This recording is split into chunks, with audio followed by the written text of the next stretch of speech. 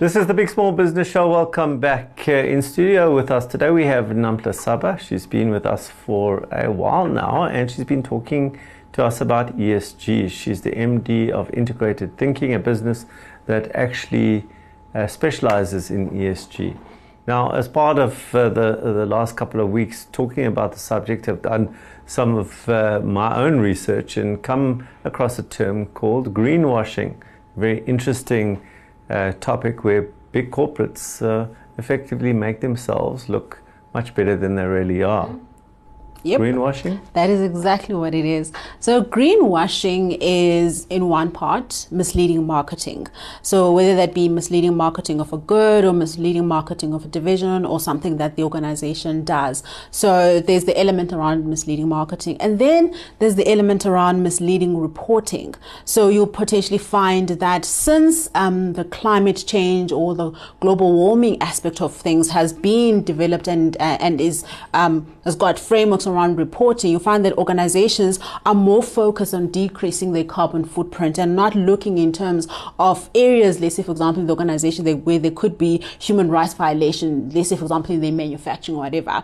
And that misleading reporting, where you find organizations will only report on the positive carbon footprint and say nothing about the high violation of human rights that is happening in the corner there somewhere because, you know, we're still trying to figure out reporting standards. And then the last one is around incomplete reporting, where it is that you're finding that an organization will only report on the environmental, social, and governance issues that are happening within the organization. Meanwhile, they know that a chemical that they're using, a significant chemical that they're using as part and parcel of their product, has got issues around the environment, or they may be disposing of that chemical into the ocean or whatever the case may be. They won't report that. So there's the misleading aspect from a marketing perspective.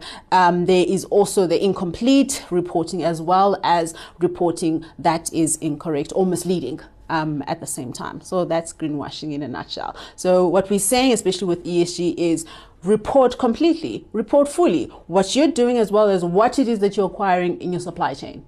That's your carbon footprint as a whole. Thank you, Nampla. So if people make rules, there will be people who break those rules. Do not greenwash. That's it for this insert. We'll be right back straight after this. How fragile is your business? If which 2 clients leave or which 2 staff leave you today, does the future of your business hang on a thread? So if just 2 clients leave or 2 employees leave today, okay, just which 2 have to leave in order to leave your business in tatters? Now this question is supposed to wake you up to how fragile you are as a small business. And that's not your fault. You're a startup business. But if you're not thinking about the fragility, about the places where your business can break, where there are points in the business that are so connected to your success or failure, whether it's people or process or machinery, if anything breaks, then the whole business breaks around it. If you're not focused on reinforcing that, then you're not going to build what they call an anti-fragile business or a robust business.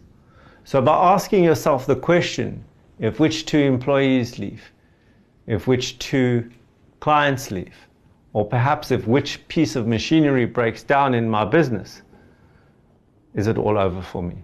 And that should start you working in a certain direction in order to ensure that you do not land up in that position. So if those 2 people leave, it makes no difference because I've got this in place. If these 2 clients leave, I'm not dependent on them. It'll hurt, but it won't be over for me. Ask yourself that question. Become anti-fragile.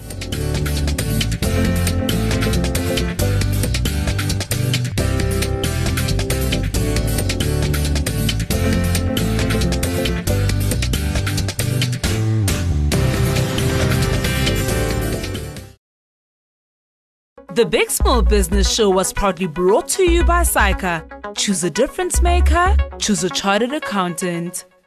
The Big Small Business Show was brought to you by MTN Business. Everywhere you go, MTN.